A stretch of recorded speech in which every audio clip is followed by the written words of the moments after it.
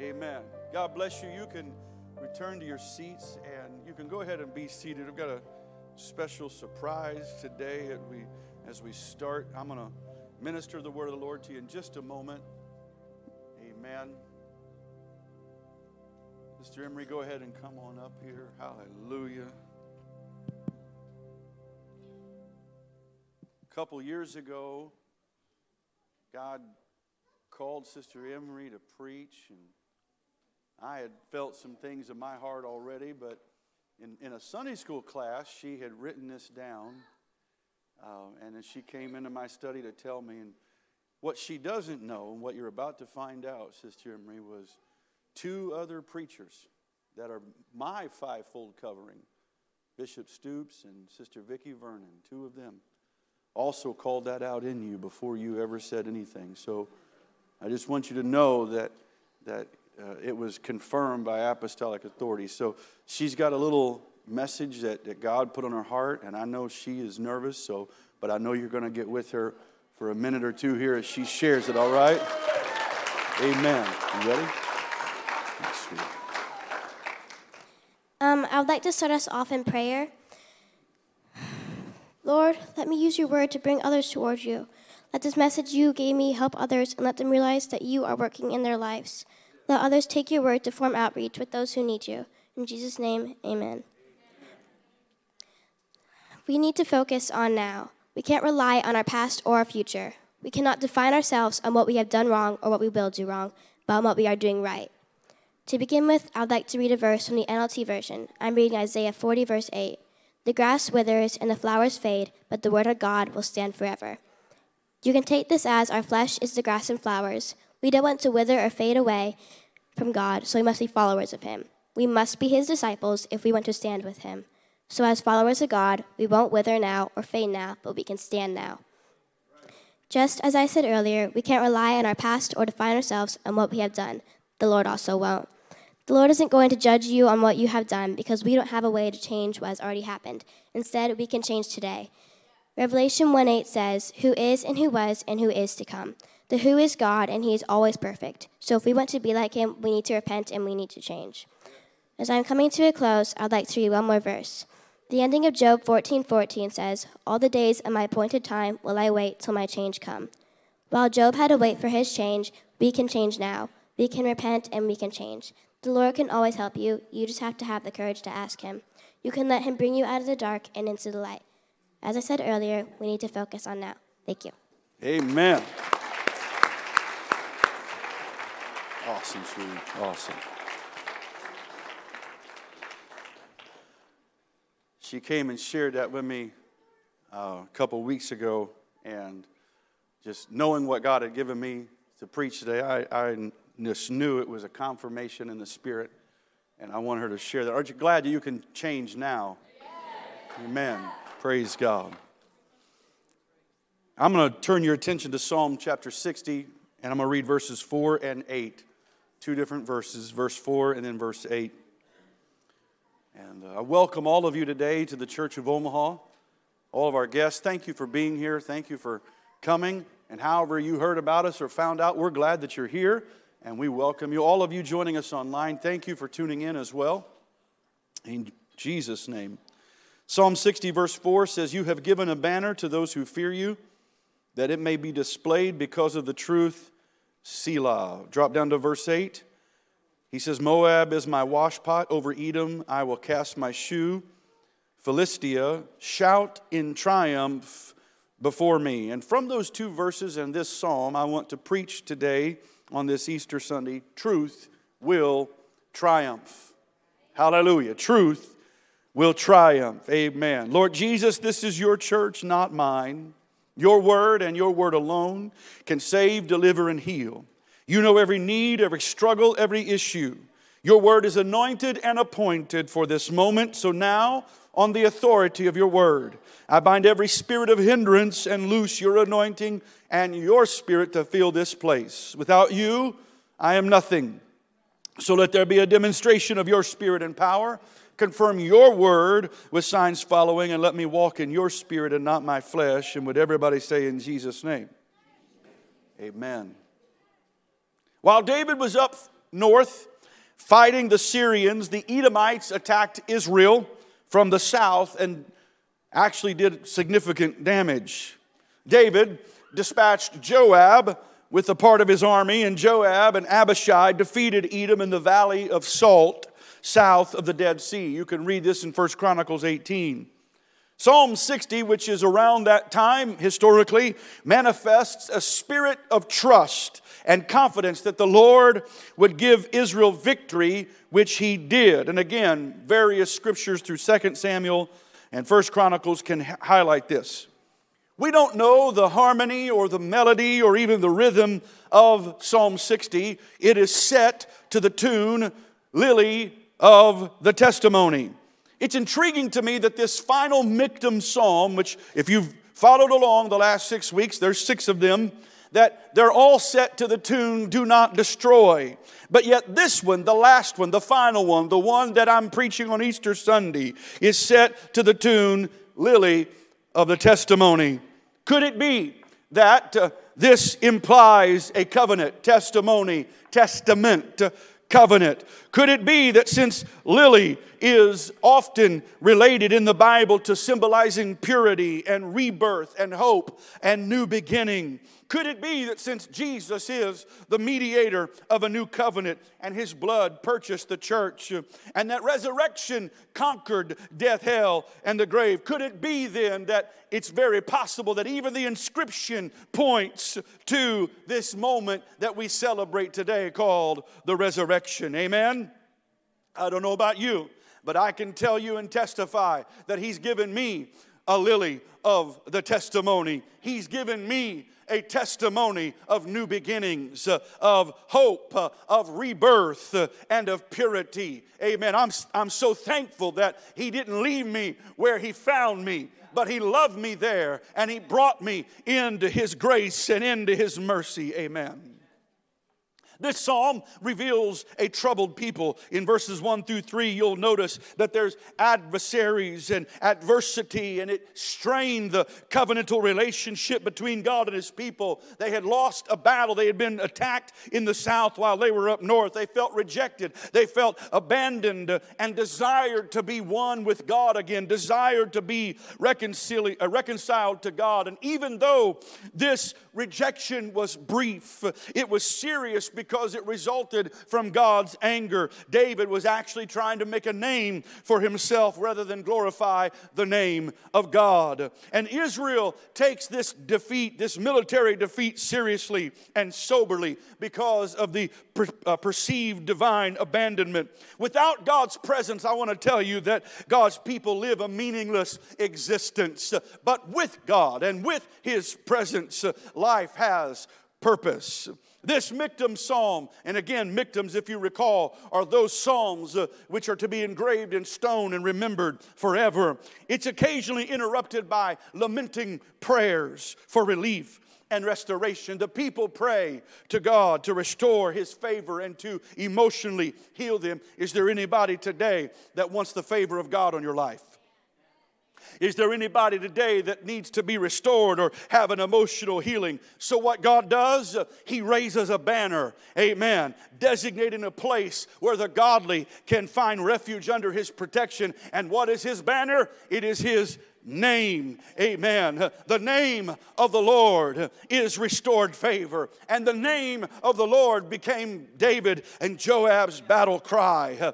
They rallied the people around God and his name and his banner, amen. So I can come to this pulpit today to tell you that when you face troubling circumstances, trust in the Lord. Go to his name. Go to where you find victory. Regardless of what's troubled you, I encourage you to trust in that name. You'll find refuge in the name of Jesus Christ. You'll find forgiveness in the name of Jesus Christ. You'll find healing in the name of Jesus. You'll find salvation in the name of Jesus. Oh, come on, can we just call that name for a moment? Jesus, Jesus, Jesus. Hallelujah. There's power in that name. There's healing in that name. There's deliverance in that name. And so, for a troubled people, God gives a triumphant message. In verse 6, you'll see God speaks from His holiness. He gives a triumphant message to a troubled people. And He reminds them that His promise is extending to them, that the earth is His, and that they are His, and that no enemy will succeed against Him. God reminds them that He alone is sovereign over every nation. Amen. God speaks from His holiness. This implies from His throne. Amen, because we know there's cherubs on either side crying, holy, holy, holy is the Lord God Almighty. He's speaking from a place where He rules, where He reigns, where His word is final. For we know the word of a king has power. God speaks from His holiness, and the result is David and Israel can rejoice. Why? Because when God says something, it always comes to pass. God cannot lie. Amen. Hallelujah. Did you know that Jesus prophesied His own death and His own resurrection? He looked at the Pharisees and He said, destroy this temple and in 3 days I'll raise it up again. He wasn't talking about brick and mortar. He wasn't talking about the Holy of Holies. Amen. He was talking about Himself. His disciples didn't get it then. The Pharisees didn't get it then. But when He arose and they saw Him and the power that came as a result, they realized, amen, He had spoken truth. Hallelujah. This prayer in Psalm 60 is a beautifully written account of God's answer to their request. Can I tell you, your situation may not be a battlefield like it was for David and Joab. Yours might be a difficult divorce, or a job that's fired you or laid you off, or perhaps a bill is due and inflation has got you upset and you're not sure how you're going to pay it. There could be a host of other things, but can I tell you that regardless of your trouble, Psalm 60 encourages you that the same God who is sovereign over every nation is sovereign over every situation. The problem you face has not dethroned God. He speaks from His holiness. Amen. It's not dethroned Him. The circumstance that you're dealing with has not caused God to worry. He's not convening a council with the angels and saying, I don't know how we're going to figure this one out. I don't know how we're going to handle this one today. It hasn't caused Him to worry. It hasn't caused Him to fret. What you thought was a setback is God setting you up for greater victory. You're about to experience a transformation from your turmoil to testimony because truth will triumph. Oh, come on, somebody needs to shout hallelujah. Glory. Glory. And so we see that because He gives a triumphant message to a troubled people, He is a most trustworthy Lord. Verses 9 through 11 resume His oracle of hope. And David speaks and asks rather the Lord to lead him to victory. He's not looking for a military solution. He's not looking for an alliance with other kings. He knows all of that is frivolous and fruitless and worthless. Instead, he's going straight to the source. I'm no longer going to make a name for myself. I want to come to you, Lord, and get your help. He knows God is still with him. He's been reassured. And this brings him renewed strength, joy, and victory. So can I tell you that in the midst of your trouble and in your trial, you can wholeheartedly trust Jesus.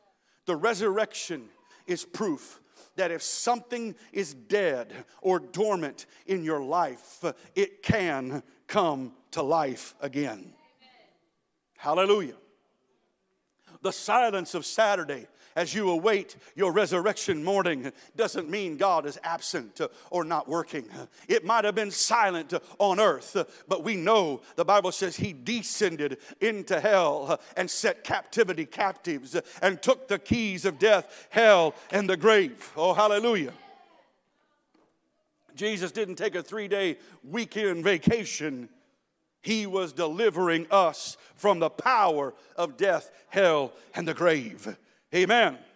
He cannot lie. He cannot deny himself. He never fails. He will never leave you nor forsake you. Truth will triumph. The timeless message of Psalm 60 as it relates to the resurrection is this: only God can give victory in the face of defeat.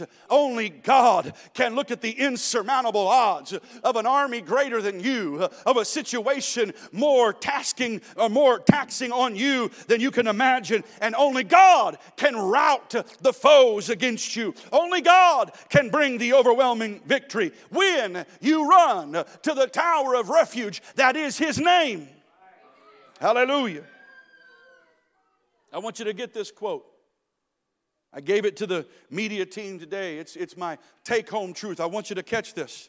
No matter how significant the setback may be, failure is never final as long as God's grace is available. Oh, I need to say that again.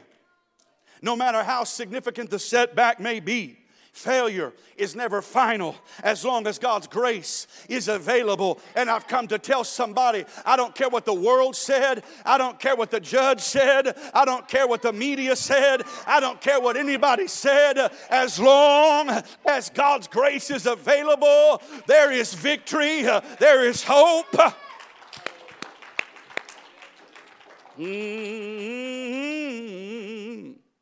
Hallelujah. David's transformation from a turmoil to a testimony was when God spoke from His holiness and David obeyed. And the same is true today. This message God has given me is the same as if God was speaking from His holiness. And I'm not trying to claim that I'm God, but what I feel in my spirit today is if you'll hear it as such, that He's speaking from His holiness to you to encourage you, amen, with His word. Can I talk to you about the word of God for just a minute? The Bible lets us know that it both framed the worlds and holds them together. You can find that in Colossians and Hebrews. He both spoke it into existence and the world was created, and His word still holds it together today. I know scientifically it's gravitational pull and all of that, but it's God's word who set those things in motion. It is God's word, according to Psalms, that the stormy wind fulfills His word. But it's also when He stands up on a boat and says, "Peace, be still," that those same winds obey and calm down. Every word of God proves true. Not some, not most, not 99.9% like Lysol. Every word of God proves true. So you can trust it. And when it comes, it will transform you from your turmoil to a testimony, because truth will triumph.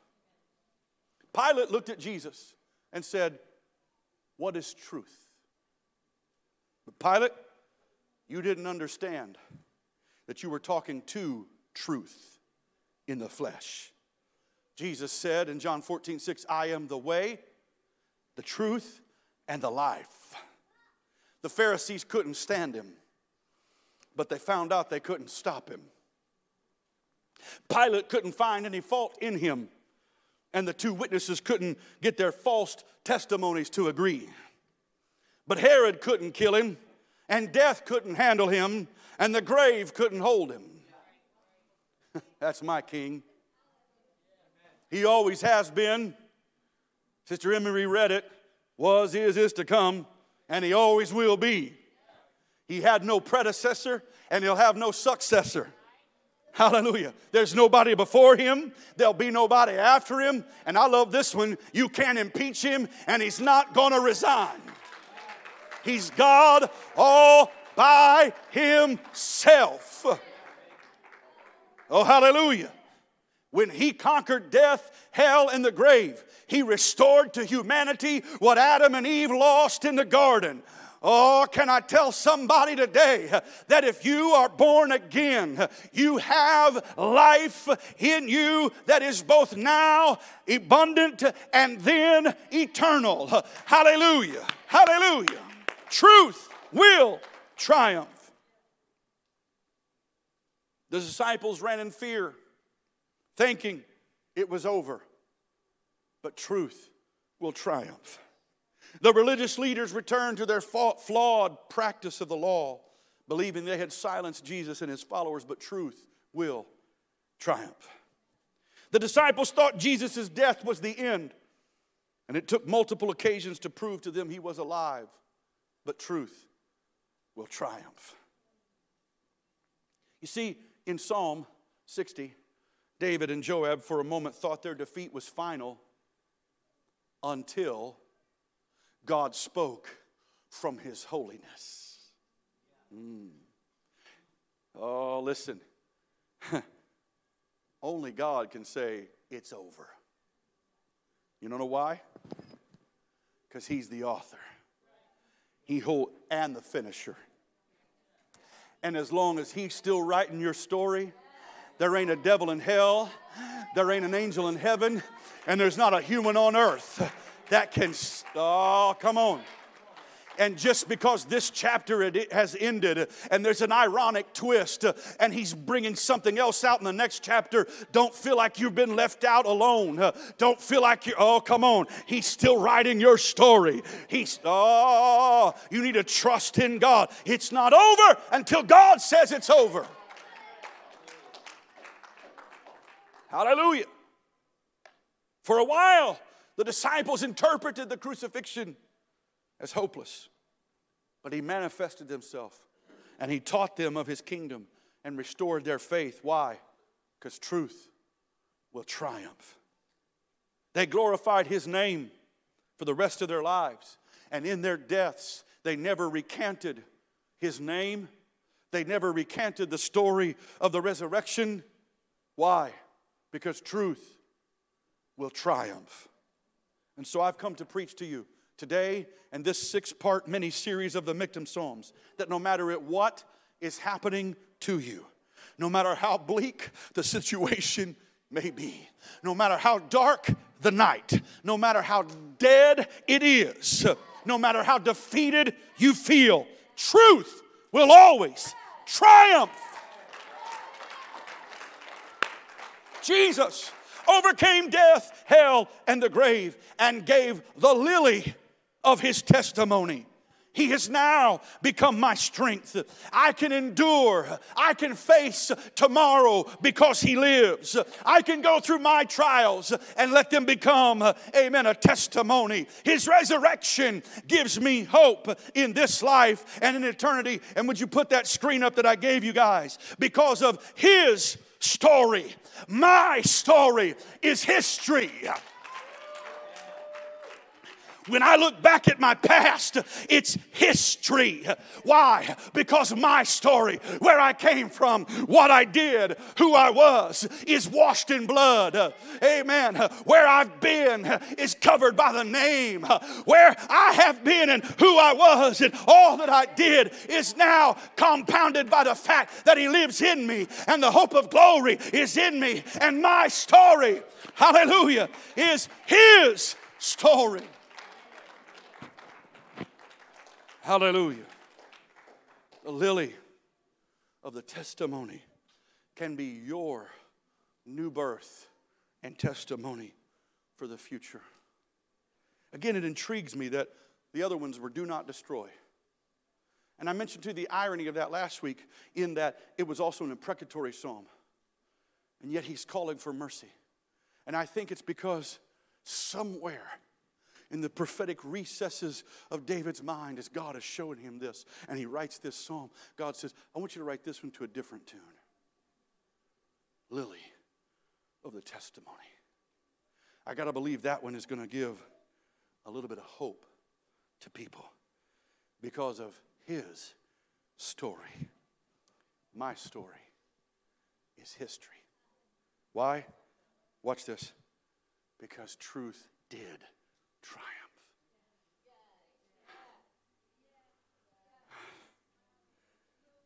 Truth triumphed over sin. Not some.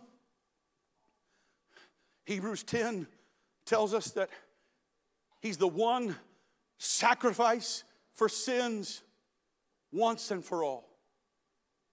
That's once and for all time.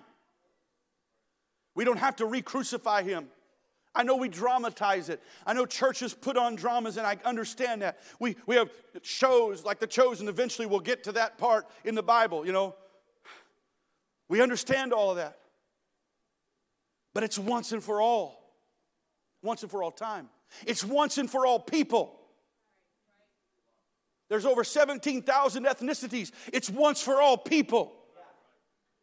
And it's once for all sin. There's nothing too dirty that He can't make worthy. And so if you feel like the woman thrown at His feet today, caught in your sin, and it's embarrassing, and there's guilt in you, I want you to hear the words, neither do I condemn you. Go and sin no more. He triumphed over all sin, over all guilt, over all shame, over death, hell, and the grave. Truth triumphed so you could live eternally with Jesus Christ. One day, you will share your testimony, how you overcame what you went through, and it will bless others, and it will give them hope. And in eternity, and by the way, I said this to Brother Donnie, I got here this morning, and God began to give me some things to add to my message. And this is one of the things I typed in. I didn't know what they were singing today. I didn't look at the list. I didn't ask. This is what I typed in. You overcome Satan by the blood of the Lamb and the word of your testimony. And I'm sitting here worshiping, all of a sudden I see the words come up on the screen. I'm like, hey, wow, that's cool. God, you're awesome. You know? That's how He works. So I just want you to know, I didn't ask the praise team to sing that, and I didn't know they were singing it. God just showed me that this morning. So how are we going to overcome? By the blood of the Lamb and the word of our testimony. Hallelujah. We can look to Jesus as the ultimate example that truth triumphed. We can look to the great cloud of witnesses who by faith, in faith, and through faith have endured and persevered. So everybody take your pointing finger. First point to yourself and say, I can make it.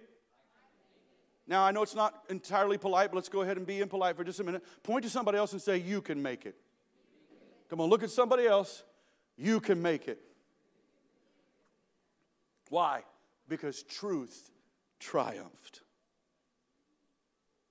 You can experience the transformation from turmoil to testimony.